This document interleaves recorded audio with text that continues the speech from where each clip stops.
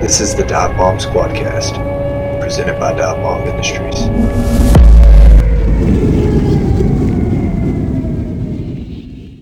What's up, guys? Hope everyone is doing well as we find ourselves 1 week closer to waterfowl season.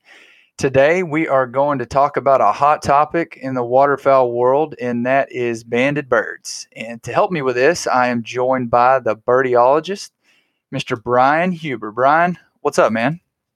Not much, Asher. How you doing, man? I'm doing good, man. I'm doing good. So just a quick introduction on my side. For those of you that don't know, Brian, he's a 12-year waterfowl biologist with the California Waterfowl Association.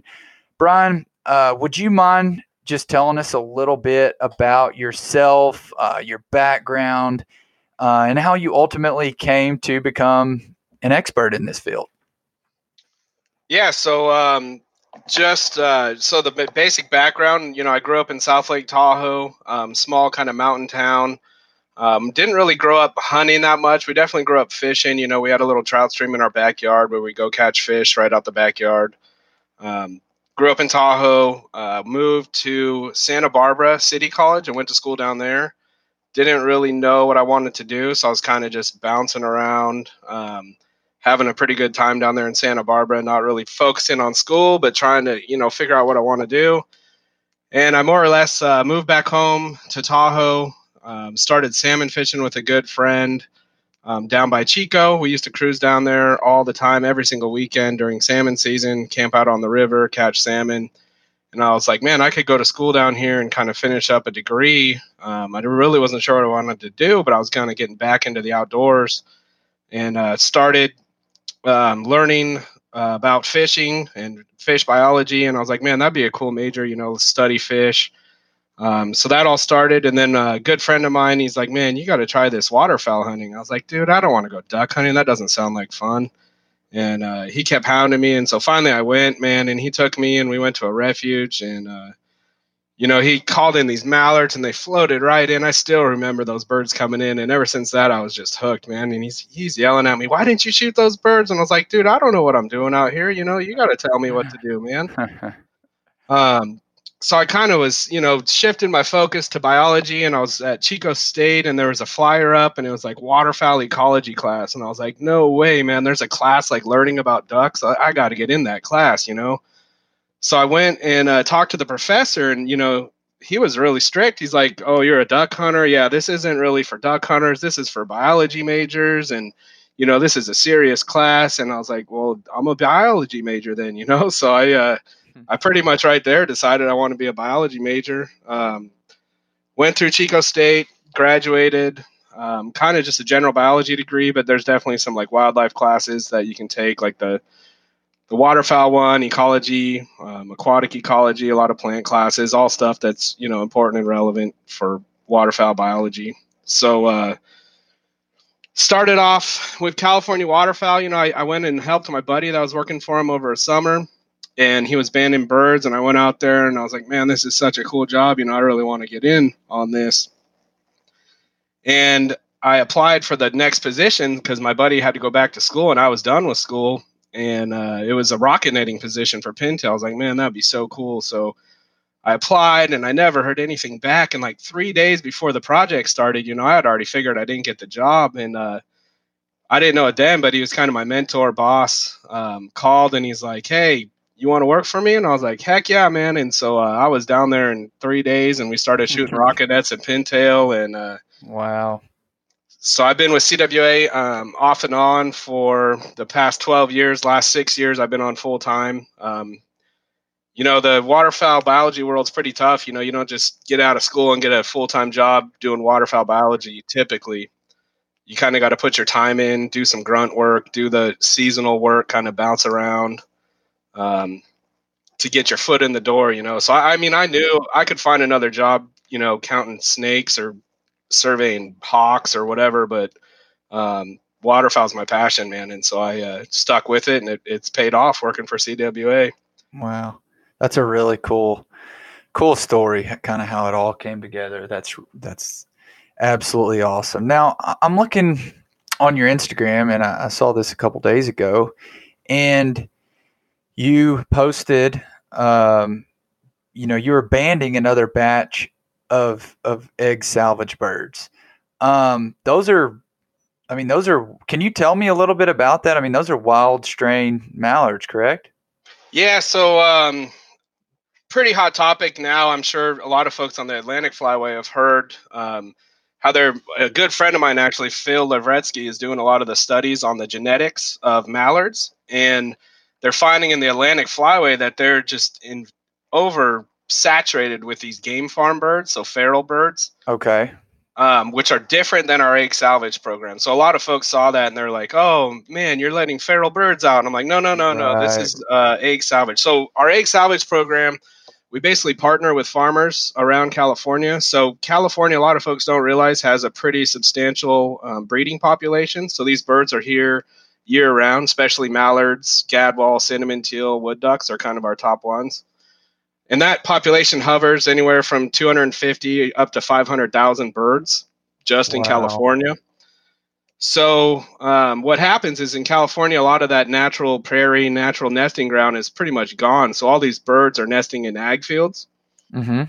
And there's a conflict, when it's time to get that field ready or harvested or whatever. So there's these birds nesting in there. And so what'll happen is, like, if a farmer has a cover crop, he'll call us and be like, "Hey, got a cover crop. We're going to mow it tomorrow. Can you guys come and search the field?" And so we'll go out there with quads and a big drag chain rope hooked in between the quads, and we'll search the field, and the hen will flush, and we'll go find the nest, and we'll collect the eggs. We'll take data on the nest, how many eggs, the incubation stage. And then we'll take those eggs to the hatchery, partner hatcheries that we have, and they'll actually raise those birds till they're just about to fly, so like 5 weeks or so, and then we'll band them, and then we'll go find suitable habitat and let them back go in the wild. Wow. And a lot of that, that's really, really cool, man. Yeah, it's a cool program, and a lot of people think it's like saving the California mallard. It's really like the numbers that we're doing are about 4,000 to 5,000 birds a year. So you multiply that by 500,000 bird population. It's really not much, but it's just that interaction with the farmers, connecting them, and then just doing good for trying to get those birds back out there. And and I'm sure that comes as a shock to a lot of people hearing you say that you guys are nesting 250,000 to 500,000 birds there. Like when we talked about that a few days ago, I was like, what? Like y'all have that many local nesting birds. So going back to the percentage of waterfowl that are killed by the hunters in that area, what percentage would you say are those local nesting birds? So for mallards, California shoots 70% of its mallards are from California. So we're not getting, we really don't get a huge push of mallards. Now, when you start talking about, widgeon, shoveler, teal, pintail, all those birds are coming from north, from Alaska, from the prairies. But for mallards specifically, I mean, just through the banding data, we're shooting our own mallards. Wow. And so with that data, with the banding data, we've kind of come up with the Western mallard model, which kind of has helped us separate from the continental wide mallard population to kind of our Western population, so we can base our seasons off of our own populations instead of comparing them, where we're not really getting birds from. So. Gotcha. Now, I know that being in California, pintails, they're a hot topic. And you touched on it briefly when you said a lot of these birds are susceptible because they are nesting in ag fields, maybe instead of like natural prairie. And we talked about pintails a little bit, and you mentioned something that I thought was really interesting. You said even maybe more so than some of the other birds, they're really, really susceptible to nest in those type of places. Yeah, so the pintail population, for the most part, there was a big drop. There was a drought in the prairies, and a lot of the bird populations kind of dropped. And then when the water came back, most of those populations came back. You had all the dabbler ducks kind of bounce back, except for pintails. They kind of have just hovered at that lower number, And so there's been a lot of debate on what's going on with pintail. But what's happening in the prairies is their farming practices are changing. So pintail are short short grass nesters, so they like the shorter grass, and they select kind of more open, exposed nesting sites. Okay. And so what's happening is they're doing, it's called no-till farming now. So before, I forget the year when it kind of changed, but I think in the last 10 years, they would, they'd harvest their field, and then the traditional farming practice, they'd go through and run a disc through it, and it'd just be dirt, So when the pintail showed up, they'd just have natural prairie grass, and then they'd have dirt. Well, now what they're doing is they're doing no-till farming. So instead of disking it over, they're just leaving it stubble.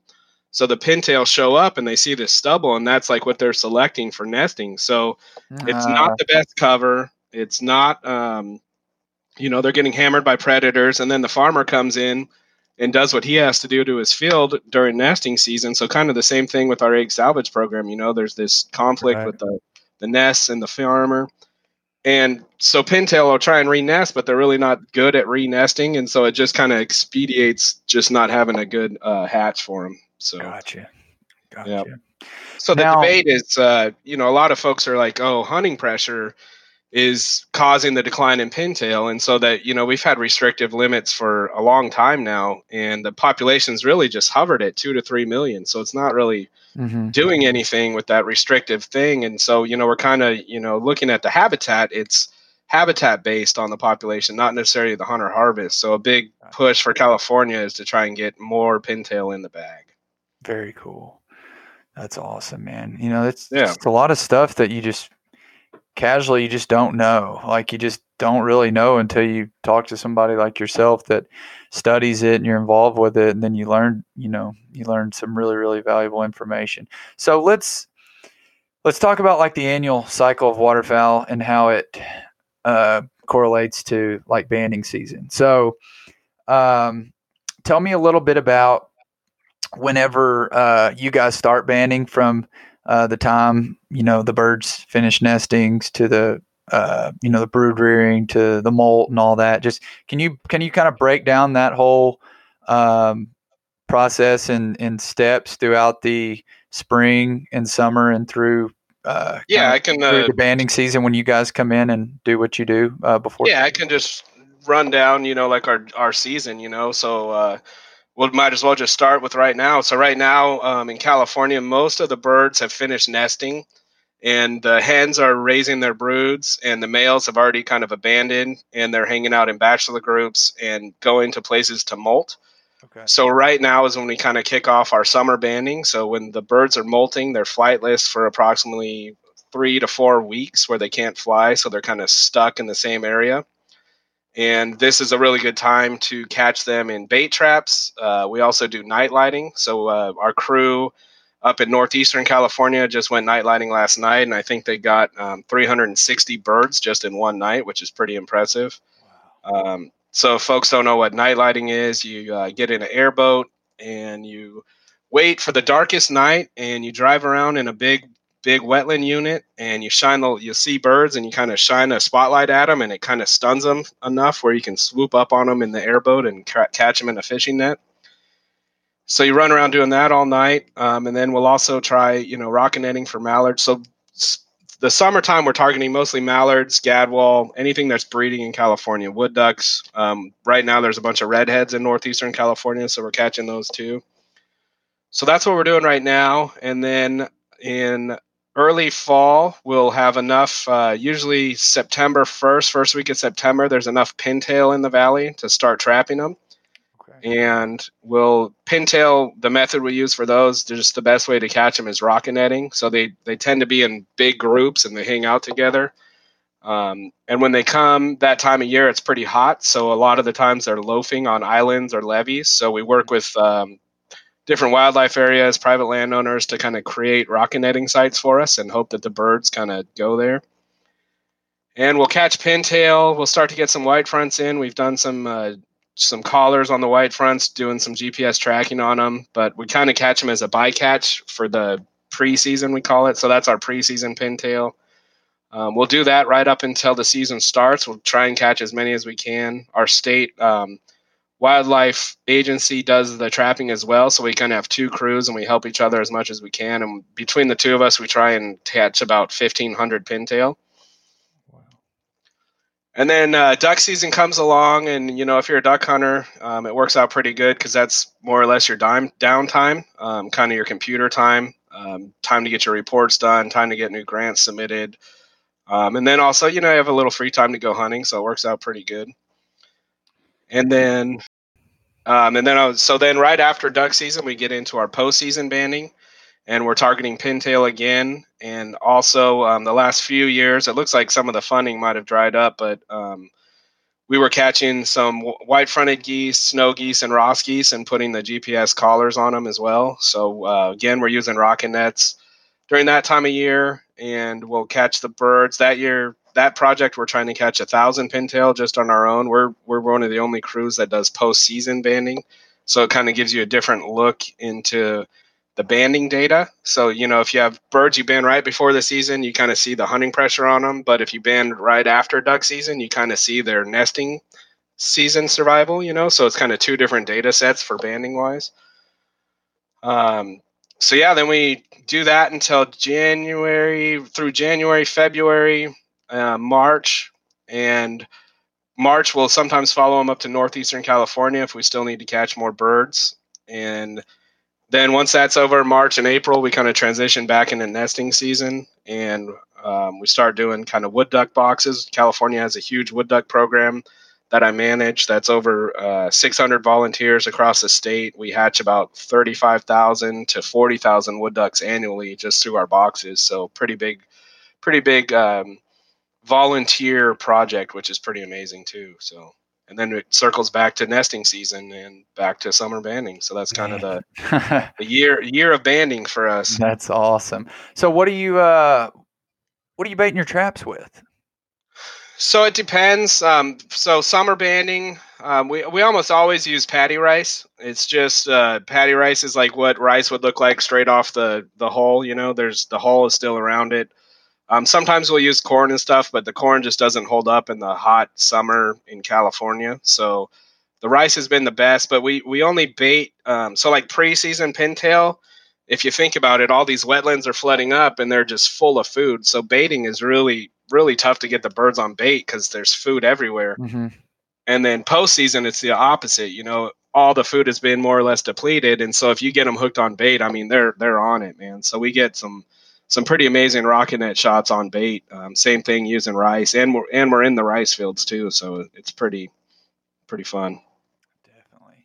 Now you talked about solar collars a little bit, the GPS solar collars. What is the cost on one of those units? So they're depending on the size, they range from about $1,200 to $1,500 a piece, and then on top of that, you have a data plan. So it's kind of like a cell phone to buy a data plan. So they're pretty pricey. We had a big mutual contract in partnership with a bunch of folks, USGS, Fish and Wildlife Service, State of California, Delta Waterfowl, California Waterfowl. We were all involved in this big cooperative project.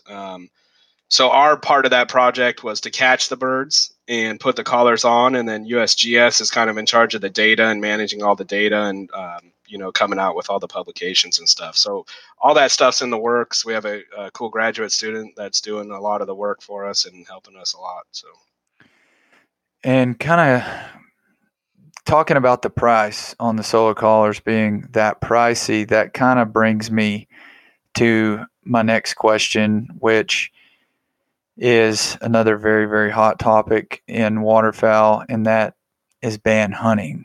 People that are chasing bands, and particularly guys that are, looking for collars. What are your thoughts on that from your standpoint as a guy that's trying to do this to gather as much research as possible? Yeah, I mean, it's there's kind of two sides in my head. I'm a biologist on one side, and I'm a hunter on the other side too. So, but yeah, it's become, I don't know why it's become such a status symbol, but folks with bands and collars, and I don't know, maybe it's posting cool pictures on Instagram or whatever it is, but there's a huge, in my mind, it's not huge, but there is a problem with folks that are targeting collars, targeting bands, letting birds land and then shooting only the banded birds. And I mean, ultimately, what's happening is they're skewing the data, and they're basically making it seem like more birds are getting shot, because the way that the banding data works is you're taking a ratio, right? So you're using a ratio of banded birds to non-banding birds and kind of figuring out how many are getting harvested based on your band results. Well, if folks are targeting bands, then it's going to look like more birds are getting shot, and ultimately that could lead to hurting your season. Especially on birds that are more protected. If guys out there doing shooting mallard bands, I mean, that's tough. If you got the patience to do that, whatever, man, go for it, do it.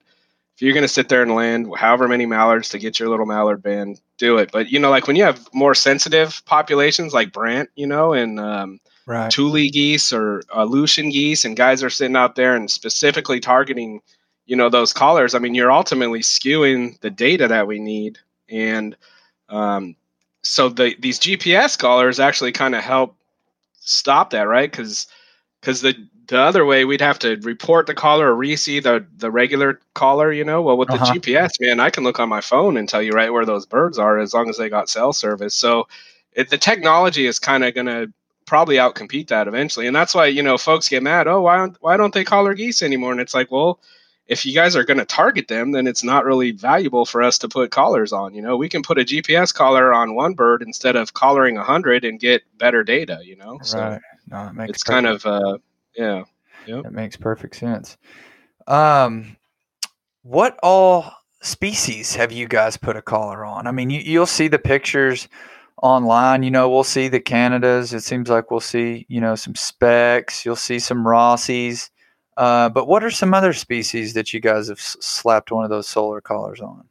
So the geese, we've done Ross geese, snow geese, white fronts, and Thule geese. I'm not sure if you're familiar with Thule geese. They're kind of a subspecies in California that we have. Small population, but breed in a different area, and they're kind of a little different than the white fronted geese. Hard to tell them apart, but they're definitely a subspecies. So not its own species, but a subspecies, and that gets kind of dicey on protections and stuff there. But so those are the goose, and then we've got them on just about every waterfowl. I know we've put them on green-winged teal, cinnamon teal, shovelers, widgeon. Whoa! You've got a solar collar on a shoveler. So not a collar. So when we do the ducks, we actually use a backpack. And so it's kind of like some straps, and you strap it to their back, kind of like a backpack would be, and that's how the ducks ride on it a lot better. You got a backpack on a shoveler. Oh yeah, we've got more than one on a shoveler. Dude, that's like if you look at our group, everybody's like, oh, the shoveler kill a banded. That'd be like the crown jewel, I think, for some people, because the shoveler, the poor thing, everybody just kind of rags on, the shoveler all the time, and and their big smile. And I tell you what, man, the northern shoveler has saved many of what could have been very poor days in a burnout Arkansas rice field. So I try not to hate on the shoveler too much. We like to call them, the Alabama greenhead. But I think that's like, you've made it, man. You shoot a shoveler with a backpack on, and it's like, dude, I don't really know what else I can do to top that. Yeah, we banned a lot of them too. So like, well, they kind of preseason, they'll hang out with the pintails when they're loafing, and I think one year we caught over 100 of them, and they just had bans on them. So wow, we did like a social media post, and people were going crazy. But yeah, no, I mean, at my duck club, it's a $10 fine for shooting a shoveler. So I get what you mean by there. It's kind of let down. But yeah, it's we definitely have some shovelers out there. And then what was got cool, a pair of Eurasians? Is that what you said? Yeah, we do have a pair of Eurasians that we put collars, backpacks on. That was pretty cool. Following them. Cinnamon teal. Yep. Widgeon. Wow. Pintail. Mallards.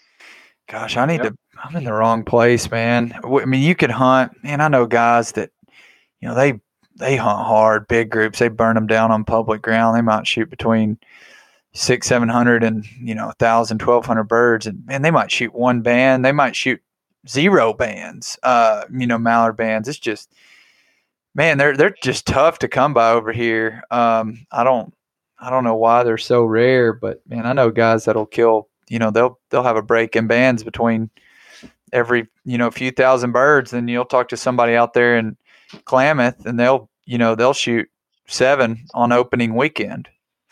I'm Yeah, pretty it's jealous. I'm in the wrong place.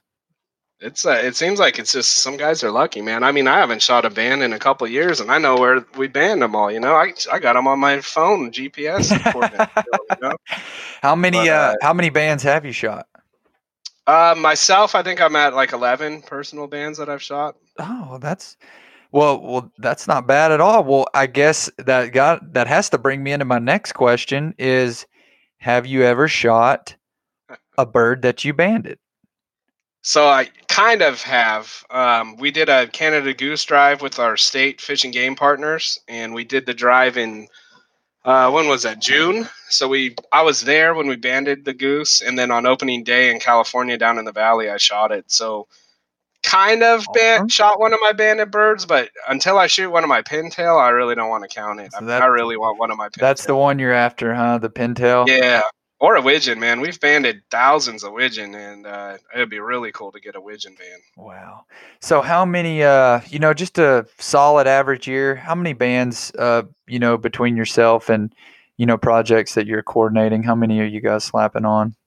So our own organization is probably right around like 6,000 a year, and then we help other groups, with a couple other thousand. But it's funny. We talked on the phone the other day, and you're like, "How many birds do you think you banded?" And I couldn't come up with an answer. Well, I kind of went through my notes, and like, so to get a banding permit, you have to kind of build a resume, and so I have like a banding resume that you kind of Okay. submit to the BBL. So it looks like it was over 50,000 that I've been a part of. So that was Wow. pretty crazy. Yeah. That is awesome, man. That is too cool. I nobody really knows, but Nick had been kind of talking to Brian a little bit, and we were trying to get something worked out to come out there and help volunteer and assist Brian in a banding project and just get involved and be a little bit more hands on. And it just would be so cool. That's just such like a bucket list thing for me to be involved with some sort of waterfowl banding. I've always just thought it was the neatest thing ever. And we were making a little progress, and then of course COVID came along and killed all the fun. But we're not gonna die on that dream. We're gonna get something lined up eventually, and we're gonna make it happen. Yeah, hopefully the restrictions on COVID's killing us, man. It's a pain in the butt. We rely on our fundraising dinners, to make our money for our organization, and we can't do it. We haven't been able to do it since February, and so we're struggling bad as a company organization, just trying to keep everybody funded and keep everybody working. But yeah, I was looking forward to doing that with you guys, and then we just kind of got shut down with this COVID thing. But I think we can make it work next year, hopefully. Awesome. I've talked to Nick a little bit about it in the past, and I didn't know a lot about like the colors of the collars and how they may coordinate with where birds are coming from or where they were banded. And is there any truth to that? I mean, I think one time he's like, "Oh, red one," like he might have just been lying, but I think he said they like came from Russia or something, and white ones were like local. Or what's the deal with the colors that are used? Any significance to that, or is it actually relative to where they're coming from, or can you tell me a little bit about that? Yeah, generally it is related to like their breeding grounds. So a lot, I don't know the numbers or the colors off the top of my head, but yeah, he's definitely right. Different breeding grounds, they try and put different colors on, so that when you report it, you can kind of be like, oh, it's a red collar. We might not get the number, but we can understand where it was collared at. Gotcha. And so yeah, that definitely correlates in general. But folks sometimes folks will have leftover collars or something, but I'm not sure with the collaring on the breeding grounds. That's just up in the Arctic. That's just not something I get into. But yeah, it's definitely color coordinated. They definitely do it for swans as well, so you can tell which swans are coming down from different breeding grounds. Have you ever banded us? Do y'all have swans over there?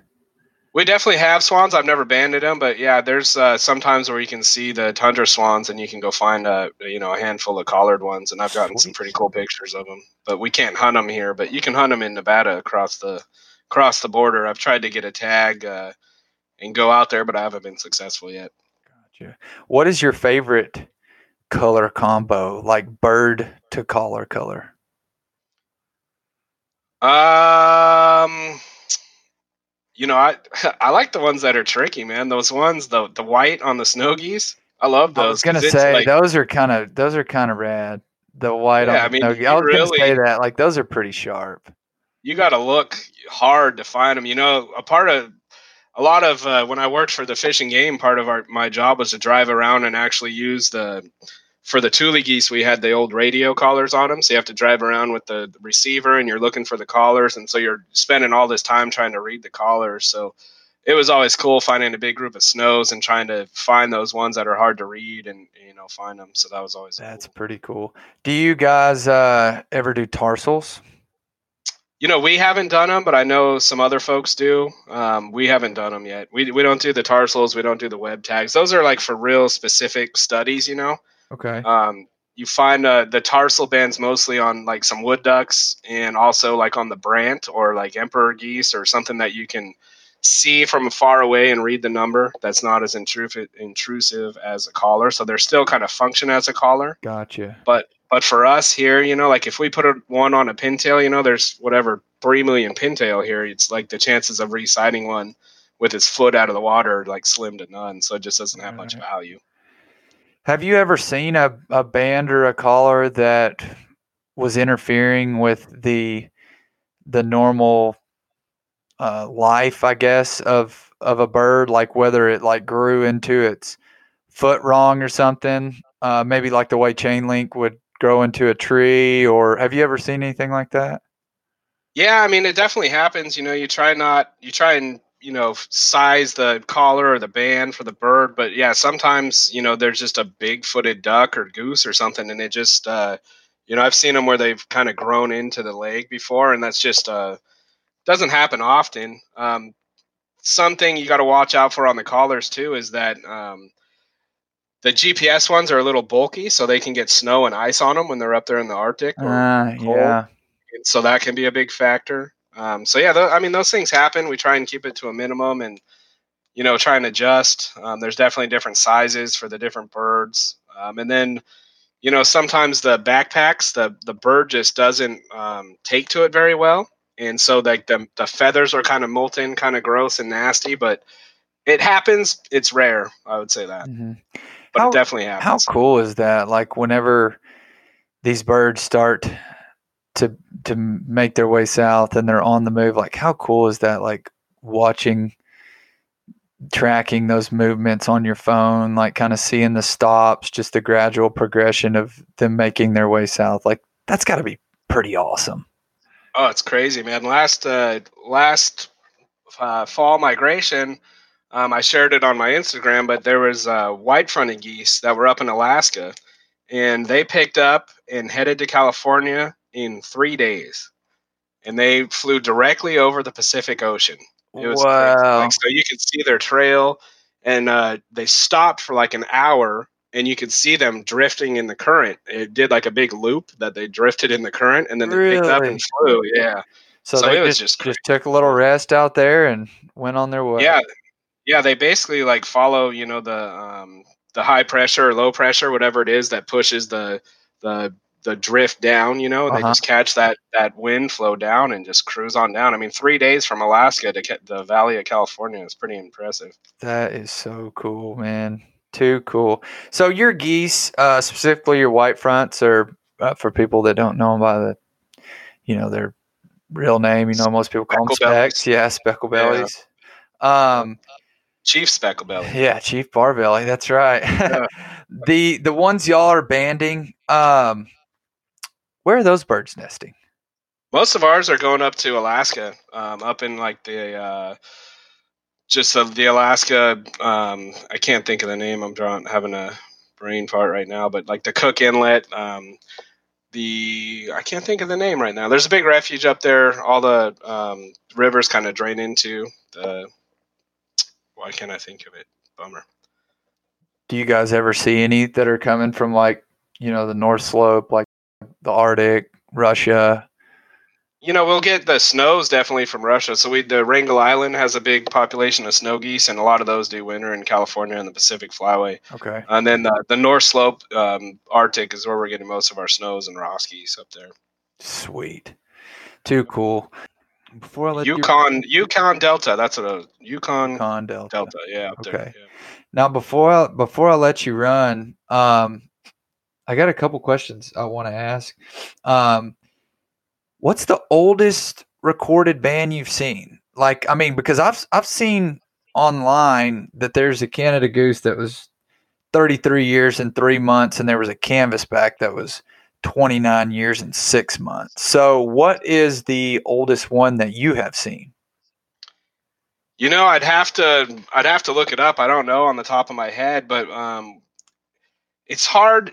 So the way that the band reports come in is it's like you get a band return, and we have them where it's like from '97 or something, and you're like, did this guy just find like his grandpa's bands and record it, or right? There's no way unless you reach out to him to actually like Find out. Solidify that. Yeah, but I mean, we've definitely had birds that are over 20 years old that we've banded that are got shot or whatever. I mean, it's pretty crazy. That is awesome. Is there anything else like really interesting that you can think of because I mean, all these questions this is all like new to me. This is just really, really cool. This has been a fun podcast. Is there anything that you can think of off the top of your head that,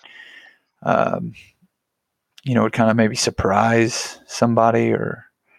No, I mean, I can't really think of anything off the top of my head. Just the movements that they make, and then the timing of stuff of the birds coming down.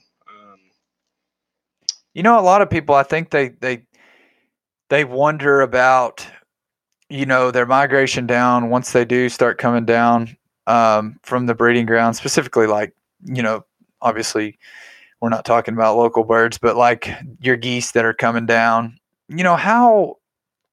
I mean, the specs. I don't know. Was that a rare case that they just stopped and shot straight down, or are there many of them that are taking a lot of time to get down there, or does it seem like once they decide to make their way down, they're boogieing on down pretty quick, or they some stopping over in other places for a month or 2 or 3 or 4 weeks, or stopping up in Oregon or something like that? From what we've seen, it looks like there's kind of different migration strategies. So you have the ones that come over the Pacific and they fly down in a couple of days, and that's just one marked bird. You assume there's a couple hundred or a couple thousand associated with just that one marked bird. It's not one goose on its own doing it. But then you have, some that come down the interior, down the Pacific Flyway through Alberta to the Oregon, Washington, come down into California that way. And then, it's neat watching them go up because they kind of go up, kind of head over to the prairies, and then, maybe they're checking it out and then they head to Alaska, they cut over that way. So going back and forth is kind of two different pathways too.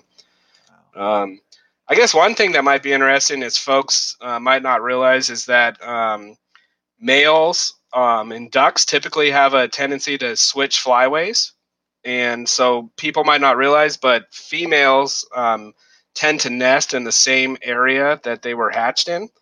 And so they pair separately every year, right? So they find a new mate every year.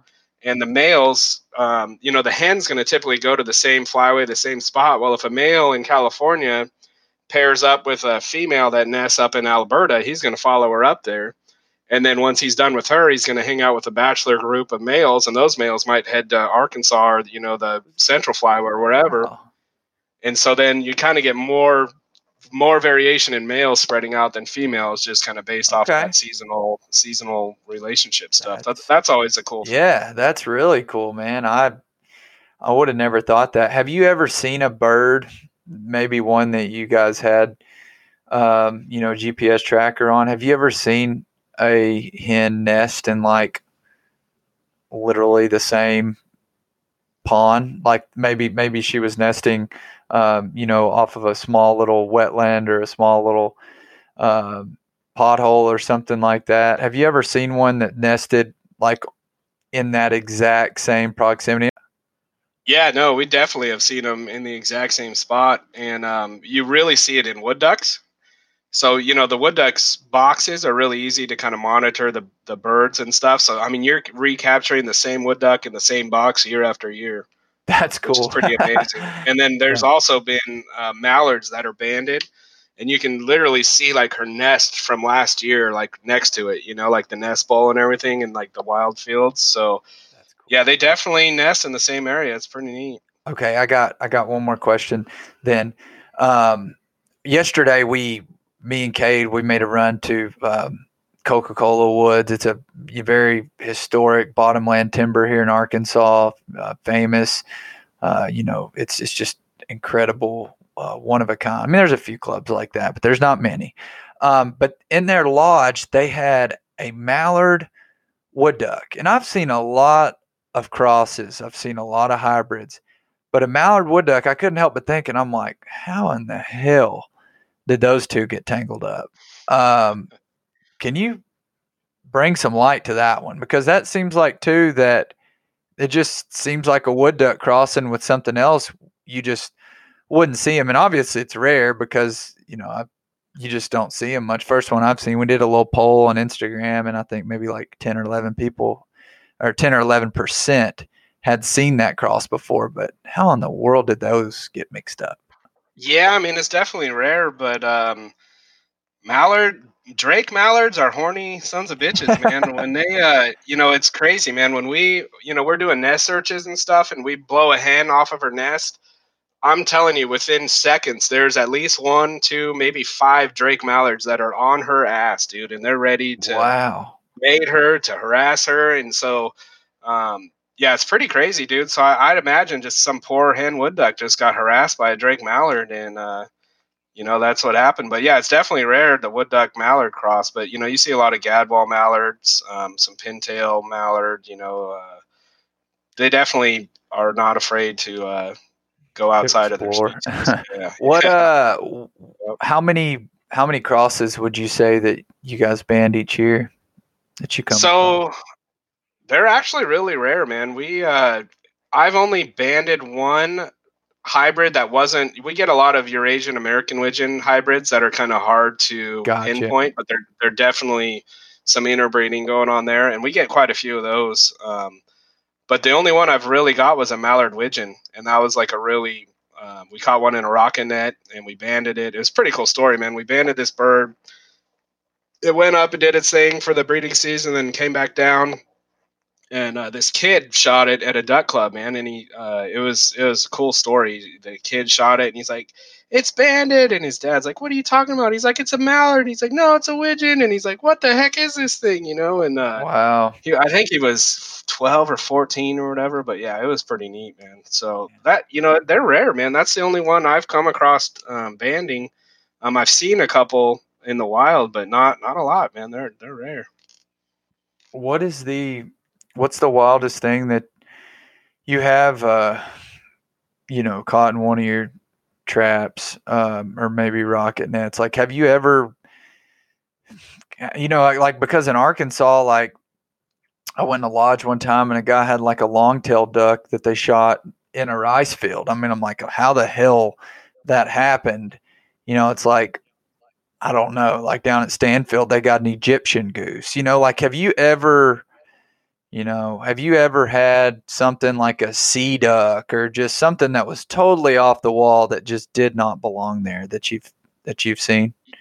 We've seen them, but we've never really caught them in the nets. Like there's definitely been reports of long neck ducks and stuff out here too. But yeah, we haven't really caught them. When we're doing it, you got to be careful of what's under that net. So you got to be able to see it real well. Right. But we've had like beavers inside our swim-in traps, which are always interesting. So those are fun. And then carp will get in there too. So you'll be trying to find a duck, and you'll feel like this big slimy fish in Oh, there. You're like, what jeez. the hell is that? Wow. Have you ever But no, seen I a was thinking, you ever seen a blonde mallard? yeah, we've seen a bunch and banded a few. Yeah, not a true like albino one, but definitely some blondish ones that just kind of have Jeez. some pigment issues. Yeah, Wow. there's a couple of those. So I was thinking about cool band stories. We banded a pintail in March, and the very same year in May, a guy shot it in like mainland Russia. Really? Yeah, so it's pretty crazy. They're going up there. I'm assuming they go up, cross the Bering Strait there, and kind of head back down Russia and winter or breed down there. So it's pretty crazy. And there's been reports of like Japanese bands getting shot in California too. So No, that's really cool, man. yeah. Well, this has been fun, man. I'm just like a little kid with all these questions, just asking them, sitting back, and all this. Have you? And you ever seen that? And this and that. So this one is this one's been a lot of fun, and I'm sure you know everybody you talk to, you're like, man, like, geez, this guy's got a lot of questions, but no, it's fun. I mean, it's kind of like cool.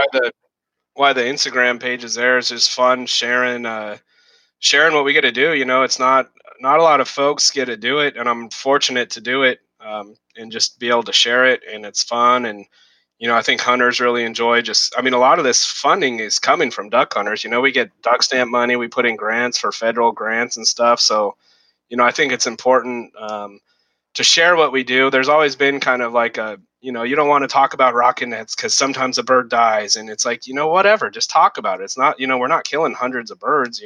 Every 200 birds, you might have one that gets mangled in the net, but it's not something you can just talk through it, Right. So it's been fun sharing it all. Definitely, man. Well, we sure appreciate you coming on and joining me and just talking about it a little bit and kind of educating us on waterfowl banding and just kind of the fun things that come along with it. I sure hope one day we can get it worked out and come out there and I can crimp one on, because that would be just really, really cool. And I want to do that. So, I think we can make it happen.